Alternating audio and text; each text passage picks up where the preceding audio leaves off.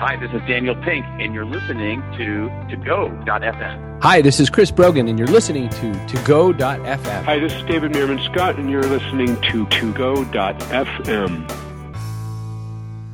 Welcome to Inbound to Go. This is the show where we bring the best thought leaders and speakers from the world's leading sales and marketing conferences straight to you. We pull out the best takeaways for sales and marketing pros looking to move their business forward. Today's episode is brought to you by Delivery, a weekly newsletter sent by me, Chris Handy. Each week, I put great thought and care into crafting a one-of-a-kind email just for you. I'm including things that I've found on the web, I'm including things that I'm thinking about, and I'm looking at the latest industry trends for content marketers and sales pros so that you can do your job better. Head to ToGo.fm, that's TOGO.fm, to subscribe for free. My guest for today's episode of Inbound to Go is Daniel Pink. He's a New York Times bestselling author, most recently of To Sell is Human, The Surprising Truth About Moving Others. It uses social science, research, and stories to look at the art and science of sales. So I thought this would really be of particular interest to our audience today. I am really excited to present this conversation that we recently had. We're going to talk about a whole lot of stuff that you may not expect. So here's that conversation. Hi, Daniel. Welcome to the program. Hey, thanks for having me. Great to be here. Absolutely. Your book, To Sell is Human, is one of those books that really just makes you think. And one of the best things that I like about it is it introduces many people to the fact that we're all sales. We're all in sales, no matter what we're doing. Can you talk a little bit about what got you thinking originally about this? Yeah, I mean, Chris, it's a good question. Actually, what got me thinking about it was, at some level, my favorite topic of all, which is myself. What I did is I was very frustrated one day, and frustrated like many of us do. Like I felt like I wasn't getting anything done, and I decided, and I probably had a writing assignment too. So the first thing writers do on deadline is procrastinate, find something seemingly legitimate to do that isn't writing. And so I was wondering, like, where the heck did the last couple of weeks go? And I started looking in a very detailed way at like how I spent the last couple of weeks. And I realized that a big portion of what I was doing was selling. Not only, trying to get people to buy books, but, other kinds of things. I was I'm on a couple of nonprofit boards, and I'm in a nonprofit board meeting. I'm trying to say, no, we need to go in this direction, trying to sell them on the idea of taking a slightly different strategic tack. I'm at an airport. I'm trying to get an airline gate agent to switch me from a window seat to an aisle seat. I've got 3 kids. I'm trying to get my son, who's now 12 years old, to, do his homework or take a shower after baseball practice. And I realized that enormous amounts of my time I was spending, selling stuff. And again, selling in this broad sense. And that got me. That's one thing that got me really interested in this topic. The other thing that got me interested in this topic was in writing about business for really for the last nearly 20 years now. I've interviewed a lot of salespeople and encountered a lot of people in the sales profession, and they are not, especially the really good ones, are nothing like the stereotype that people have about salespeople. They're not flat-handers. They're not like deceitful, frauds. They're really smart. They really know what they're doing, And it's like, why is the stereotype so different from the reality? So those kinds of things converge, and I said, let's write a book about sales that takes it seriously, and let's write a book, really for people like me who aren't in sales but actually are in sales. So, on a scale from 1 to 10, Daniel, how ready are you to clean your room? Would you say? If you were to look around my office right now, my office I'm reasonably neat, actually. For someone, for a writer and a self-employed guy, I am reasonably neat. So I am actually pretty ready to do that. But it's a great question to ask because it's a really great question to ask. Something called motivational interviewing. So you've obviously done your research and your due diligence here. It's a really good technique. It comes from a guy named Mike Pantalon at Yale University. And what it is, it's a technique really from the therapeutic literature therapeutic profession to try to convince people, persuade people, get people to do stuff. And it begins with that question. So let's say, you had a kid who didn't want to clean his room. My son, his room is I have two daughters and a son. My son is the youngest. But his room is like a disaster area. It's just unbelievable. And, so if I say to him, let's say I wanted to get him to clean his room, I could say, clean your room. I could scream at him. I could threaten him. I could bribe him, whatever. Not going to have much of a long-term effect. And instead, I could use this technique that you just mentioned, Chris, this motivational interviewing technique that goes like this. I could say to him, on a scale of 1 to 10, how ready are you to clean your room? Now, chances are he's not very ready to do it. So let's say that he's a 2. Dad, I'm a 2. Instead of saying, which would be my instinct as a parent, what do you mean you're a 2? My instinct, I'm going to suffocate my instinct for a moment and instead go with the process here and ask him, okay, you're a 2. Why didn't you pick a lower number? Now, that second question is really the key. And that always throws people because they expect you to say, why are you a 2? Why are you a 2? Why aren't you an 8? Why did you pick a lower number? Now, what happens there is that he has to defend his choice. Like, why aren't you a 1? Well, I'm 12. You might say, well, I'm 12. I should probably have my act together. Sometimes I can't find stuff, so like I get in trouble if I don't have my homework. I like to play Nerf basketball in my room, but sometimes I can't find the ball because it's buried under all this debris, and I'd be able to play more Nerf basketball if I could find my ball readily. And so what happens there with this question and that follow-up is that he begins articulating his own reasons for doing something. And here's where you really get to the punchline here. When people have their own reasons for doing something, they believe those reasons more deeply and then adhere to the behavior more strongly. And so this is a way to use questions, particularly Mike Santalon's 2-question little double step to get people to do stuff that at some level they actually want to do a little bit but don't quite realize it. I really found so much value in that. I actually saw the video that you did of explaining that situation, and it just got me thinking about the different ways that we do ask questions in sales and how we can better persuade folks and how we can better inform them with our questions. And right. I know that you've been talking a little bit about the ABCs of persuasion. Yeah. Can you go through that? Yeah, absolutely. But let me get to your point because I think it's let me just say one quick word or 80 quick words about your point. Sure. Because I think it's really important. I mean, salespeople have always asked questions, but at some level, some of those questions can be a bit duplicitous. So if you go in there, if I say to you, Chris, are you the kind of guy who likes a bargain? That's not a question. That's an attempt at manipulation. And so if you have questions can be a way to surface people's own reasons for doing something. The other thing is that in terms of actual sales, particularly in B2B, what really matters today is expertise. Do you know that in B2B, do you know that prospect's business inside and out? And one way to do that is to ask questions that help you learn. I really think that questions are an underused tool. So let's get back to this thing about the ABC. So one of the things, the big way that sales has changed, again, sales of Winnebago, sales of ideas, whatever, has changed over the last really 10 years, is that we've gone from this world of information asymmetry to information parity. Information asymmetry is a world where the seller has a lot more information than the buyer, number one. The buyer doesn't have many choices, and the buyer doesn't have a way to talk back. That's the world that we've lived in for much of our time, buying and selling things. And that information asymmetry is why we have the principle of buyer beware. Buyers have to beware because they're at a huge disadvantage, and sellers can take the low road. This is why people think that salespeople are sleazy and duplicitous and dishonest and pushy, that they have a huge information advantage. But what's happened in the last 10 years in basically every market for everything is that information asymmetry has become something closer to information equality.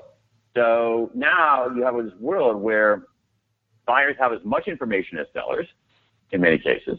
Take cars, for example. 20 years ago, the car dealer knew more than you about cars and that particular make and model. Now you can know as much about that car dealer as about cars or that particular make and model. So buyers have as much information as sellers. Buyers actually have an incredible number of choices, and this is something that I think gets overlooked sometimes. Buyers have all kinds of ways to talk back. If you mistreat me, if you take the low road, if you try to you try not to be a shyster, I'll make a video about you and put it on YouTube. I'll tell all my Twitter followers. And so so again, we've gone from this world of buyer beware, where buyers have not much information, not many choices, and no way to talk back, to a world now, which I think is a world of seller beware, where buyers have lots of information, lots of choices, and all kinds of ways to talk back. And so the real question here is, how do you flourish in a world of seller beware when the balance is even? If anything, the balance is a little bit in favor of the buyer. And a way to answer that question is to look at the social science. Most of the social science of sales has come from a world of information asymmetry. So how do you persuade, influence, and sell on this remade terrain of information equality? And the social science, again, if you go wide and deep into research in behavioral economics and even neoclassical economics, in linguistics and cognitive science and social psychology, you can begin to piece together these evidence-based ways to be more effective. And it ends up just, I lucked out, you can arrange them in terms of ABC, a la always be closing. So the qualities now that are most necessary in selling, persuading, influencing are A, attunement, B, buoyancy, and C, clarity. A, attunement, can you get out of your own head and see things from someone else's point of view? You don't have much power to force people to do stuff, to coerce. So how do you understand where they're coming from, what their interests are, and how do you find common ground? That's attunement. Buoyancy is how do you stay afloat in the ocean of rejection that is sales? Salespeople, anybody selling something gets rejected all the time. And we hate rejection. So how do you stay afloat in the ocean of rejection? And the social science gives us some really interesting clues about how to do that, about what kind of self-talk we should use, about what kind of explanatory style we should have in the face of failure. And finally is clarity, which we've touched on a little bit. We used to be in this world where having access to information gave you an edge. Now everybody has access to information, so that no longer gives you an edge. What gives you an edge is the ability to curate that information, to make sense of that information, to separate out the signal from the noise of that information. Two, as I was explaining earlier, to take your expertise in a particular domain and say, based on my expertise, here's all this welter of information out there, but you know what? This piece is germane, and this piece is germane, and this piece is germane. That's all signal. The rest of it is noise. You don't need to worry about that. And then that's one aspect of clarity. And then the second aspect of clarity is, can you go from problem solving to problem finding? And this is really important. If your customer or prospect knows precisely what its problem is, they don't need you very much. They can find a solution on their own. And this is why salespeople as problem solvers is becoming a little bit archaic. Because if I know what my problem is, I don't need a salesperson. I might need it in a B2B setting to get a lot of bidders to drive down the price. But beyond that, if I know exactly what my problem is, I don't need a salesperson. When might I need a salesperson? When I don't know what my problem is, or more likely, when I'm wrong about my problem. And so the premium in sales has shifted from the skill of problem solving to the skill of problem finding. Can you identify problems people don't realize, companies don't realize that they have? Can you surface latent problems? Can you look down the road 1 beat, 2 beats, 3 beats and say, here's a problem you're not facing now, but you're going to face it right there. So those are the ABCs. A, attunement, get out of your own head into someone else's head. B, buoyancy, stay afloat in that ocean of rejection. C, clarity, go from accessing information to curating it, from solving existing problems to identifying hidden problems. So pulling out some takeaways from what you just said on the spectrum of transactional to more complex sales. Yeah. I think what I've seen is that we're moving towards the transactional sales being automated. And we've seen that in e-commerce, and we've seen that in just maybe lower levels of people in the organization being order takers, as opposed to what we've called in the past consultative sales folks. And Right. So as we move into the age of more information being available and we get more into the need for the ABCs, I don't know that consultative sales is even the right word for it. And you saying problem finding, I think that's a great step forward. So for the small to medium sized business owner or the sales manager who is listening to this, what do you think the best first step forward is to get to that mindset and move my organization in that direction? To the level of problem finding rather than problem solving? Yes, sir. I think it's going to vary from place to place. But there are a number of options. One of them, as you say, is actually to go ahead and automate what's automatable. The fact that certain kinds of sales functions, transactional functions, are automatable and therefore might endanger a particular salesperson's job. In the long run, you obviously have to treat that person well, but in the long run, shouldn't matter to the company. So you automate what's automatable. What that's going to do is that's going to free up time for people to do this more higher end expertise-based sales. So I think a first step would be to automate what's automatable. The second thing is I actually think there's something to be said for rethinking compensation structures. I think the compensation structure for something that's transactional is, every time the cash register rings, people get a dime. I think that makes perfect sense. But in a long sales process, in where you're discovering issues, I think that you might want to actually pay people well, hire great people, because you're essentially hiring people to be as much management consultants, in B2B at least, as much management consultants as a sales force. Pay people extremely well, pay people healthy base salaries at least, and actually make the variable comp more about customer satisfaction and less about not entirely about making the cash register ring. Also, the more complex sales that you have, the more involves teams. So you might want to move to something a little bit more team-based, but get past the idea that all salespeople are like the Fuller Brush man, and so every time he sells a brush door to door, he gets a little chunk of it. That's very good for transactional sales. I think it needs some rethinking for these longer sales cycles, more complex products, much more, it's consultative to the third power. So I think that's something that you can do. The other thing is that I think that you need to think about who you hire. There are a lot of mythologies about who you hire in a sales force, and I think what you need people who are willing to become experts in their field. Not just, it used to be that people would sometimes hire sales force because they were gregarious and friendly to people and, were these kinds of extroverted order takers. And that profile is gone. You want someone who is an extremely hard worker. You want someone who is not actually strongly extroverted. You want someone who is able to work in teams, and you want someone who can build the expertise that's necessary in this new world.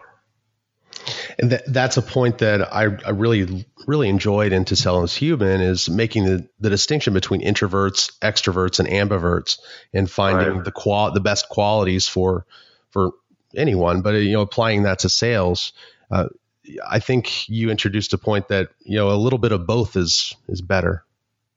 Yeah, it's not. This is not just my guess. This is what the research tells us pretty clearly.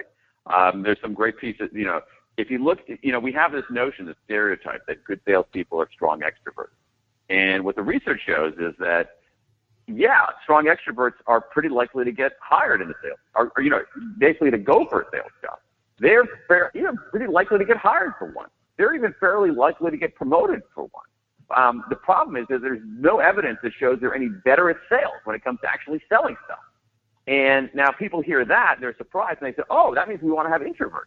And the answer is no. Strong introverts are terrible salespeople. What you want are what are called ambiverts. Now, this is a term that most people haven't heard, and yet it's been in the academic literature since the early 1920s. An ambivert is someone who is, as you say, exactly in the middle. They're a little bit extroverted, a little bit introverted. They're not fully one way or another. I mean, if you just think about the prefix ambi as an ambidextrous, they can go left, they can go right. And what ambiverts are able to do is that they know when to speak up, and they know when to shut up, they know when to push, they know when to hold back. And so what this research, a lot of it done by a guy named Adam Grant at the University of Pennsylvania, has shown is that there's not an extrovert advantage in sales. The strong extroverts are not good salespeople. They often read as too pushy. They sometimes can be too self-centered. Most important of all, they don't listen very well. But that doesn't mean that you should go out and hire strong introverts, because strong introverts stink too. What you want to do is you want people who are in the middle, who are these ambiverts. And the good news is that if you look at the distribution of extroversion, introversion levels in the population, most of us are ambiverts. Most of us are a little bit of both. Relatively few of us are strong extroverts or strong introverts. Most of us kind of have some qualities of both. So Dan, I think those are some great takeaways here for sales reps and sales managers and even business owners. You've been quite prolific in multimedia channels these days. You recently had a show on National Geographic Channel. How has that experience been with Crowd Control? It was great. I mean, it was a lot of fun, and I hope we put on some good shows. The show's called, as you said, it's called Crowd Control, and what we did is we tried to do a show really about behavioral science, but in a practical context. So what we did is we took problems that people found aggravating, everything from jaywalking to kids peeing in swimming pools, and then we used some principles of behavioral science along with some cool design and technology to come up with a solution. We went out, put the solution in place, turned on our cameras, and tried to see what happened. So we went out and did about 45 experiments all over America to try to, get people to pick up dog poop, to try to get people to stop double dipping guacamole, to try to get people to wash their hands in restrooms, to get people to drive more safely. It's a really interesting window into human behavior when you actually stop and watch people see what they do on a day-to-day level and how really profoundly difficult it is both to get their attention and then to alter their behavior. We'll definitely link to that in the show notes, and we'll look forward to seeing you at the Inbound conference this year as well. I'm looking forward to it. Should be a great conference. Dan, thanks for spending your time with us today. My pleasure. Thanks for having me. Everyone, thanks for listening to togo.fm. And don't forget to head over to togo.fm, that's togo.fm, to get all the show notes and my weekly newsletter, which is called Delivery. I curate all the best content from everything I learn all week into one concise email, send it out to you. And if you would, please go head over to iTunes and leave us a review. It helps us get found and it helps us produce the show further. So thanks a lot for listening. See you next week.